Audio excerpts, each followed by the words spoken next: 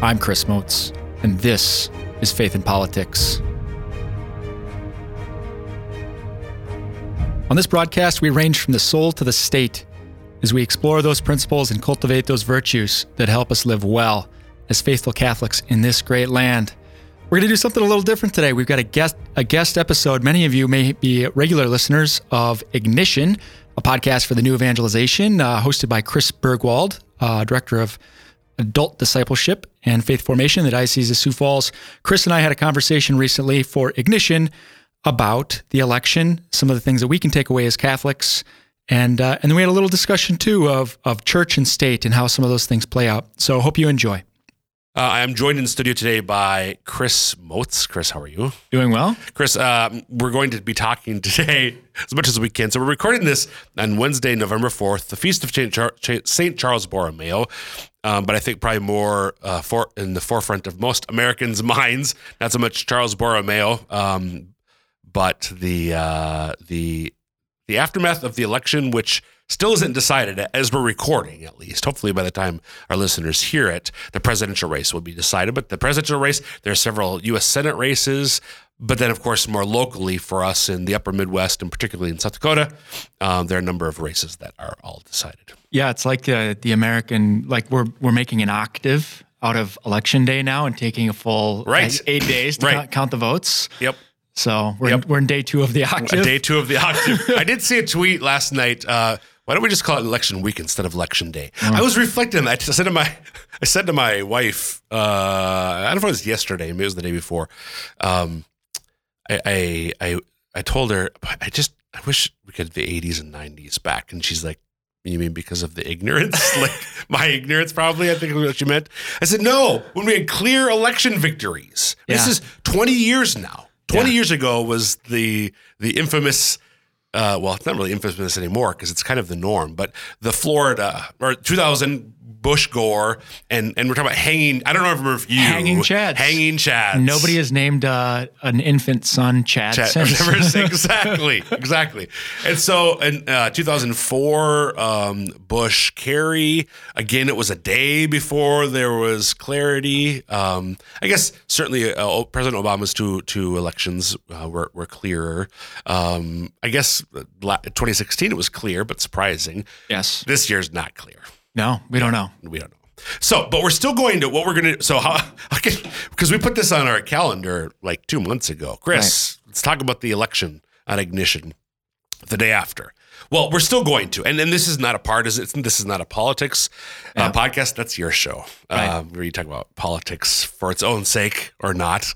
Here at Ignition, Send Your Faith Ablaze, I want to look at maybe some takeaways from your perspective, mine. We'll talk about it together.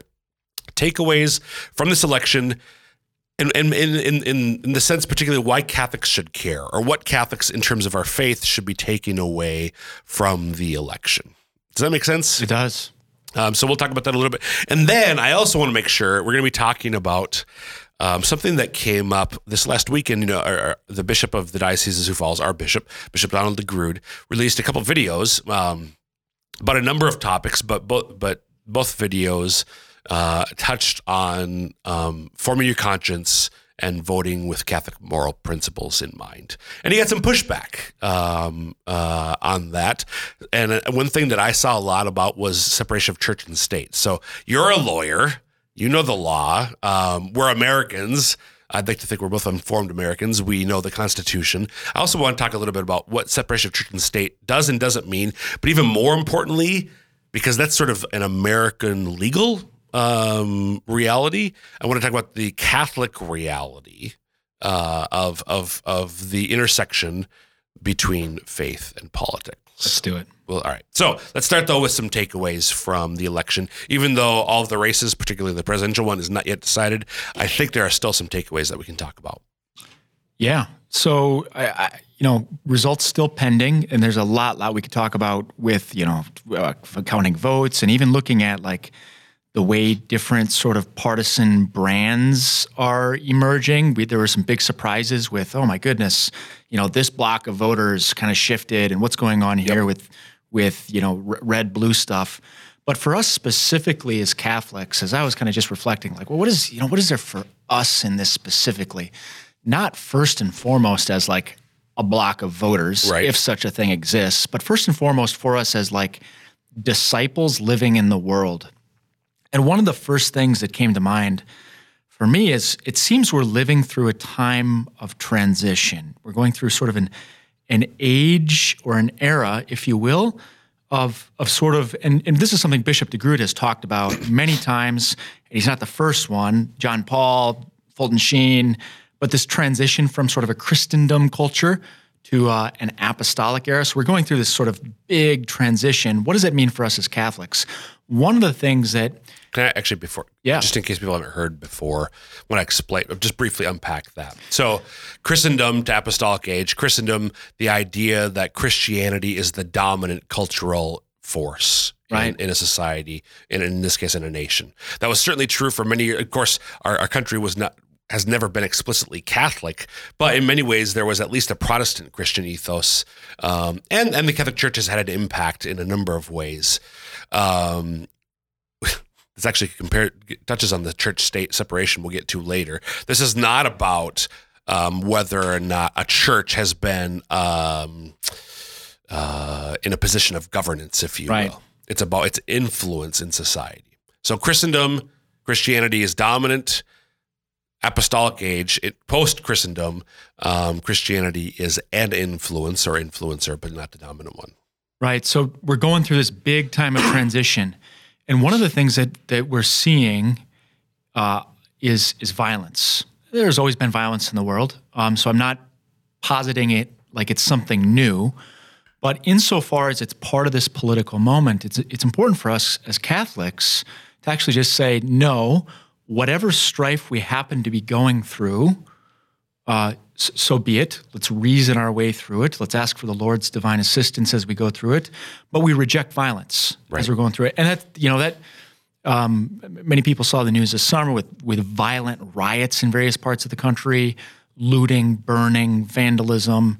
And it's not just, and these were sort of, characterized as from the political left. A lot of truth in that, but we'd be wrong to say it's exclusively there. There's this right-wing plot to kidnap the governor of Michigan. Thank you. It's kind of all over, right. And it's because we're human beings and we're sort of subject to these passions in our heart that inflame us. And one of the dangerous things is there are like arguments being made in defense of some of these acts of violence, like as if it's justified for some reason. And within the Catholic moral tradition, we have very, very tight strictures on justified use of violence. And for the most part, it is almost exclusively restricted to the state in sort of just war theory and so on and so forth. But the big takeaway is for us as Catholics to just be clear as we're sort of going through this tumultuous moment that includes some violence in various parts of our country, is that as followers of Christ, we stand for peace. Right. And that doesn't mean that we don't engage in intellectual battle, a reasoned engagement in argumentation. But it is to say that, no, we reject violence. Yeah, and I would say, so definitely, clearly a rejection of physical violence that way. No Catholic should ever be, and I want to be clear here too, that's as distinct from non-violent civil protest. Correct. Right? There could be circumstances. There are circumstances. I mean, think of some abortion protests where that might happen, but that's ought not ever be violent. Well, and that's choosing to use violence is a different question than choosing to disobey the law for a just reason. Right. And we see the witness of that in our own the civil rights movement. Martin Luther King, his letter from Birmingham jail, he is relying upon Augustine in his articulation of when it's okay. And Aquinas. Yeah, to not follow a particular law because that law is unjust. But he was also very, very clear, this is a nonviolent political movement. Right. This is a nonviolent moral movement. So those are two different things, choosing to disobey the law and... So there's that. But I also think in terms of, even in the intellectual strife argument, there's a way in which you can, and I want to be careful here because I think sometimes the idea of violence is stretched too far, but there's a reality that we can verbally, quote unquote, assault other people. Yeah. So when I'm arguing, am I doing so out of a posture of charity, Right. or not? And so charity has to be, even when you and I, because it doesn't happen too often, but sometimes you and I find something we actually disagree on, and we get passionate. Well, at least I get passionate, I get loud and so on. But hopefully, I think this has been true so far, at least. My attitude towards you has always been one of respect and charity, even when we're maybe strongly disagreeing about something. Yeah, and I think this is something that actually you referenced earlier, Bishop DeGrood's homily of November 1st. And one of the things that he identifies is he specifically mentions the first presidential debate, and just sort of, we all recognize that debate was not marked by charity. No. And I don't bring this up to attribute greater guilt to any particular person, but point being is that yes, there's even a point at which our words can go too far in the way in which we need to kind of take a step back. And this is actually maybe a good segue into one of my next point, which is this point about reason. And one of the tasks, I think, for Catholics in this moment in our country is to give a witness to reason. That's not to say that our arguments are always going to win when they're founded on reason. You and I have talked many times about some of the brilliant people that were making reasoned arguments, really just watertight arguments for the nature of marriage. Right. When our country was going through that debate, and they ultimately lost. But that may happen continuing into the future. We may still lose when we're making arguments based on reason. But the point is that, and this is a lesson I learned up in the Capitol, that we actually have to demonstrate to our brothers and sisters in this country how to do it. Yep. So many people, that wasn't part of their education. It's just not part of their formation. So to actually give a model of this is what reason looks like. And the example that jumps out at me, being up in the state capitol, was testifying on it was kind of a sensitive bill because it touched on gender ideology. And there's a lot of emotions in this topic when we talk about self-identifying transgender people, children. And I provided testimony on a bill, and a representative came up to me in the hall afterwards and said, "Chris, thank you so much. You didn't use fear or emotion. You were so reasonable." And this fellow, he voted against me, and the bill ended up dying. But for me, the lesson was, even though it was a loser, we still have to do it. We have to provide this model of what it looks like. This is one of the things that I think is it's easy for us to neglect this as disciples of Jesus Christ. So as Catholics, we're taking our faith seriously. We're praying. We're going to mass. We're studying our faith. We're studying the Bible, that sort of thing. But I think you've heard in our world, my world, the world of our office, discipleship evangelization at the Diocese of Sioux Falls, we talk a lot about the 4 different areas of formation of what it means to be a missionary disciple: spiritual formation, prayer; intellectual formation, understanding the faith; apostolic formation, the way that I reach out and share my faith; human formation, those the 4th area. And to me, I actually put this under human formation: my ability to think well. To communicate well, to speak well, and to listen well. I consider it part of human formation, because in order to be a mature disciple of Jesus Christ, my humanity has to be well-rounded, for lack of a better word. Right. And a significant part of what it means to be human is my capacity to reason and to do it well. That's right. We have to grow in it. And that's a long game. Oh yeah. Yeah. It's a long game, but it's worth just running that playbook, because it's a witness for the rest of our country on what it looks like. And they're not necessarily getting that formation in other places, right. Be it the family, so many broken families, whether it's school, for example. We got to keep doing it. Yep. If you're just tuning in, you're listening to Ignition, a podcast for the New Evangelization. I'm your host, Dr. Chris Burgwald, visiting today with Mr. Chris Motz. By the way, who are you, real quick? Because I didn't do this at the beginning. Yeah, man, I didn't let you introduce yourself, Chris. I'm so sorry. That's okay. I'm married to Hannah. We have 4 lovely children. I'm the director of the South Dakota Catholic Conference, do faith and politics for the bishops of South Dakota. What's your motto? Orite pacem civitatis. What? Yeah. So Jeremiah. So it's from, it means seek the good of the city. The Jews are in Babylon. They're in exile. And they're not very happy about being there. It's super cranky. They're like, we're in the election octave. We're cranky. Right. Yes, we are. And the Lord sends word to them through the prophet Jeremiah, and he kind of says, "Get cozy. You're going to be there for a little while, so just kind of deal with it." But yeah, he tells them a couple things. You got to build houses, plant gardens, get married, give your children in marriage, and seek the good of the city. Seek the good of the city. This foreign city that you've been taken by force into exile to. And that's we're actually citizens of a foreign city. And that's maybe the next, right? One of the next Before topics. we got the quick question, I'm pretty sure that Jeremiah wrote in Hebrew, not in Latin. So how come your motto is Latin instead of Hebrew? Because I'm an old Marine and we like Latin mottos, Semper Fidelis. It's from Jerome's Latin Vulgate. You knew that. I did. All right. So we're looking, if you're just tuning in, we're talking about the election. And even though, as we're recording the day after the election, a number of the races, particularly the presidential race, has not yet been decided, or we don't know what the outcome is. We can still talk about some takeaways as Catholics about this election. So, Chris, what do you have next? Okay, so here's I think a really, really important point, because this is a springboarding from reason. So one of the things that Pope Benedict said about reason is when we think that reason is all by itself, it's almost as if like we're in a concrete bunker underground with like flickering fluorescent lights overhead and breathing recirculated air. It's like, where'd all this air and light come from? Yeah. We're not in a concrete bunker. Reason is a gift from God. We're not like self-enclosed, self-sustaining in this little concrete bunker where we forget of the world outside. He says we gotta throw open the windows once more and breathe deeply of the air that God gave us. One of the words that's been in my own heart lately is from 1 Corinthians, and I'm gonna gob up the paraphrase, but it's essentially St. Paul saying to the Corinthians, "What I proclaim to you, I did not do through human philosophy, through words of wisdom, but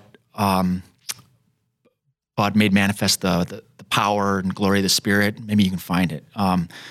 And I did this so that your faith might not rest on reason, but your faith might rest on the power of God. And so the next task, I would say, for us as Catholics in this political moment is to give witness to our abiding confidence in the sovereignty of the risen Lord, the Lord of heaven and earth. He's the one that gives us peace and certainty. We don't get peace and certainty from a shifting world.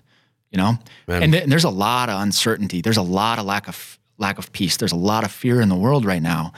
And we know there's just a lot of turmoil, whether it's politics or COVID or whatever. But when we have conviction that God's got this, and I might lose my life tomorrow, but that's actually okay, because I've already been born into eternal life. Amen. And God is in charge. This is not just like some esoteric truth that we're supposed to keep to ourselves as Catholics. This is the life-giving truth for which every human person was made, and our country needs this truth. So actually coming up, it might be this Sunday, if not this Sunday, it's the following Sunday, where as we're winding down the church year, we hear the parable of the talents, and there's one of the servants who the third servant took the talent that the master gave and buried it. And you think, well, isn't that being a good steward because you didn't waste? I mean, it's not wasted. He's returning the steward. No, because the talent he was given was meant to be shared with others, to be used for the good of the master and for his neighbor. Yeah. So some commentators will say the talents are like knowledge of the mysteries of the kingdom. And you and I are called not to bury that knowledge in even our hearts and our minds. We're called to share that knowledge with others. We need to share, as you said, to bear witness to the gospel of Jesus Christ. That's it. Like that's, I really do firmly believe, with all the, who won where and like all the nuts and bolts and details of like our political life right now, like that is one of the tasks for us as Christians, is to just like give witness to God's love. Amen. So, Chris, we only have 8 minutes left. Any other points before I do want to get it to church and separation of church and state. Let's do it. All right. So the first thing that I want to emphasize from sort of as the theologian, and so theology gets to go for I guess some in Scripture, I guess I would be considered a scholar of the law, as you would today in a secular sense. So Yes. maybe in a sense, two lawyers. I'm going to talk about the theological perspective first. Our faith. So this is one of my passions and convictions. Our faith is meant. If in order for our faith to be authentic and true to itself, it has to pervade every aspect of my life, personal and public. Vatican II, the bishops of the church, together with the Pope, said that the great drama of our time is the divorce between the faith that we profess and the lives that we live. We separate, we compartmentalize. This is my faith box, and then this is the rest of my life. I've got my work box, my home box, whatever. No. Catholicism, faith in Jesus Christ, if it's true to itself, if it's mature and authentic, it will pervade everything that I do, where I see and I live differently because I am a disciple of Jesus Christ, a missionary disciple of Jesus Christ. In fact, a lifelong Catholic missionary disciple of Jesus Christ through God's love, as Bishop DeGrood's vision for the Diocese of Sioux Falls puts it. Amen? Amen.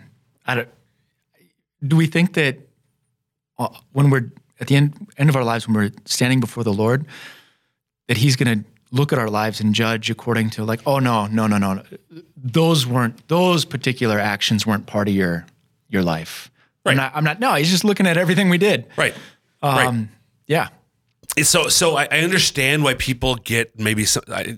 It's not like incomprehensible to me why some people might be concerned when priests or bishops address matters of politics from the pulpit, but I would say it's necessary because they're called to proclaim the truth to us, and this is one of the truths that our faith should impact every aspect of our lives.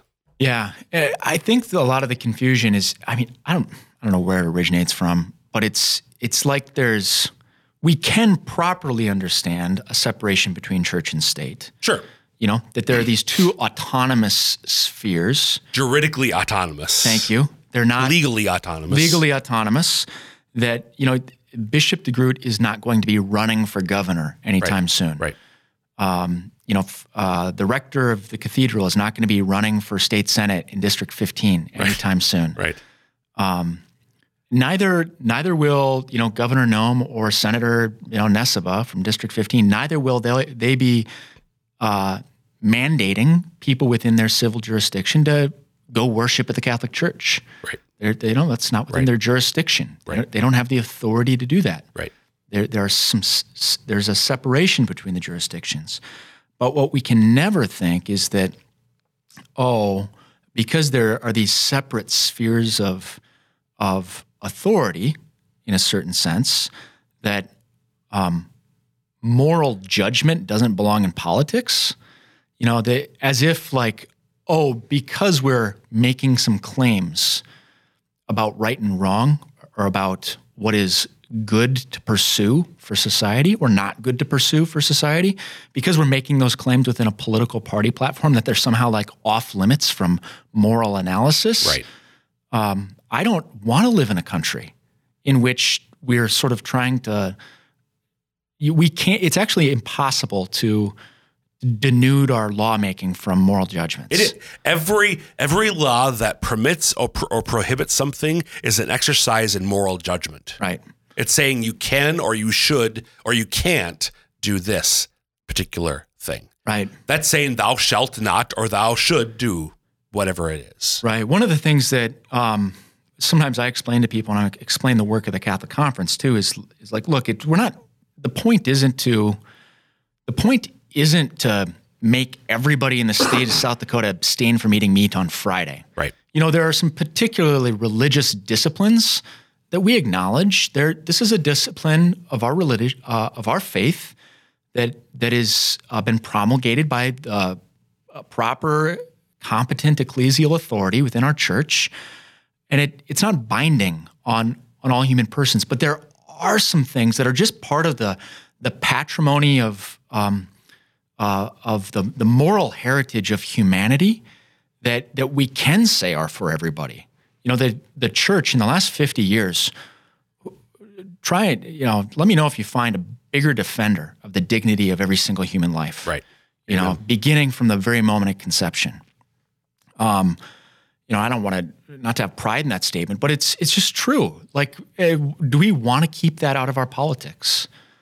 That's not an attractive country to live in. I think so. The history to remember. So separation of church and state. Most of the founding fathers, many of the original immigrants, if you will, from Europe came from England, right? Wherein, since at least the 1520s, the head of the state is the head of the church. Right. Going back to Henry VIII, he was the head of the Church of England. So that's what the founders had in mind when they were talking about separation of church and state. They definitely did not mean separation of politics from religion or morality. To the contrary, many of the founding fathers gave impassioned pleas that religion and moral education would continue for the well-being of the republic. Well, and at that time too, that different within England at that time. If you didn't show up to church on Sunday, you could be subject to a tax. There could be civil penalties associated with your the degree of your piety. Right. And so coming out of that experience, of course, they didn't want. They realized that there were some different Catholics and Puritans and different perspectives. And it's like, okay, well, that's not the realm of the state. But you're very, very right to point out that from the founders on, there was a realization that the particular form of government we have depends upon a moral and virtuous people. Right. That's even in our South Dakota State Constitution. That's the reason that there's a right to a free public education in our state constitution, because they recognize that this Republican form of government depends upon the morality and intelligence of the people. Morality is part and parcel with that. Right. Right. So I think, Chris, we've just about 30 seconds left. Actually, any final thoughts before we wrap up? Final takeaways for today, living as we are in the octave of the election. Well, we got to keep our wits about us in these days ahead, and that means that we've got to keep praying, and we can't give up. Win, lose, or if you're not happy because your guy didn't win, that doesn't mean you give up on the political sphere. We got to keep at it. Right. Thank you for tuning in, dear listeners. Hope you enjoyed this special episode of Faith in Politics. Until next time, live well.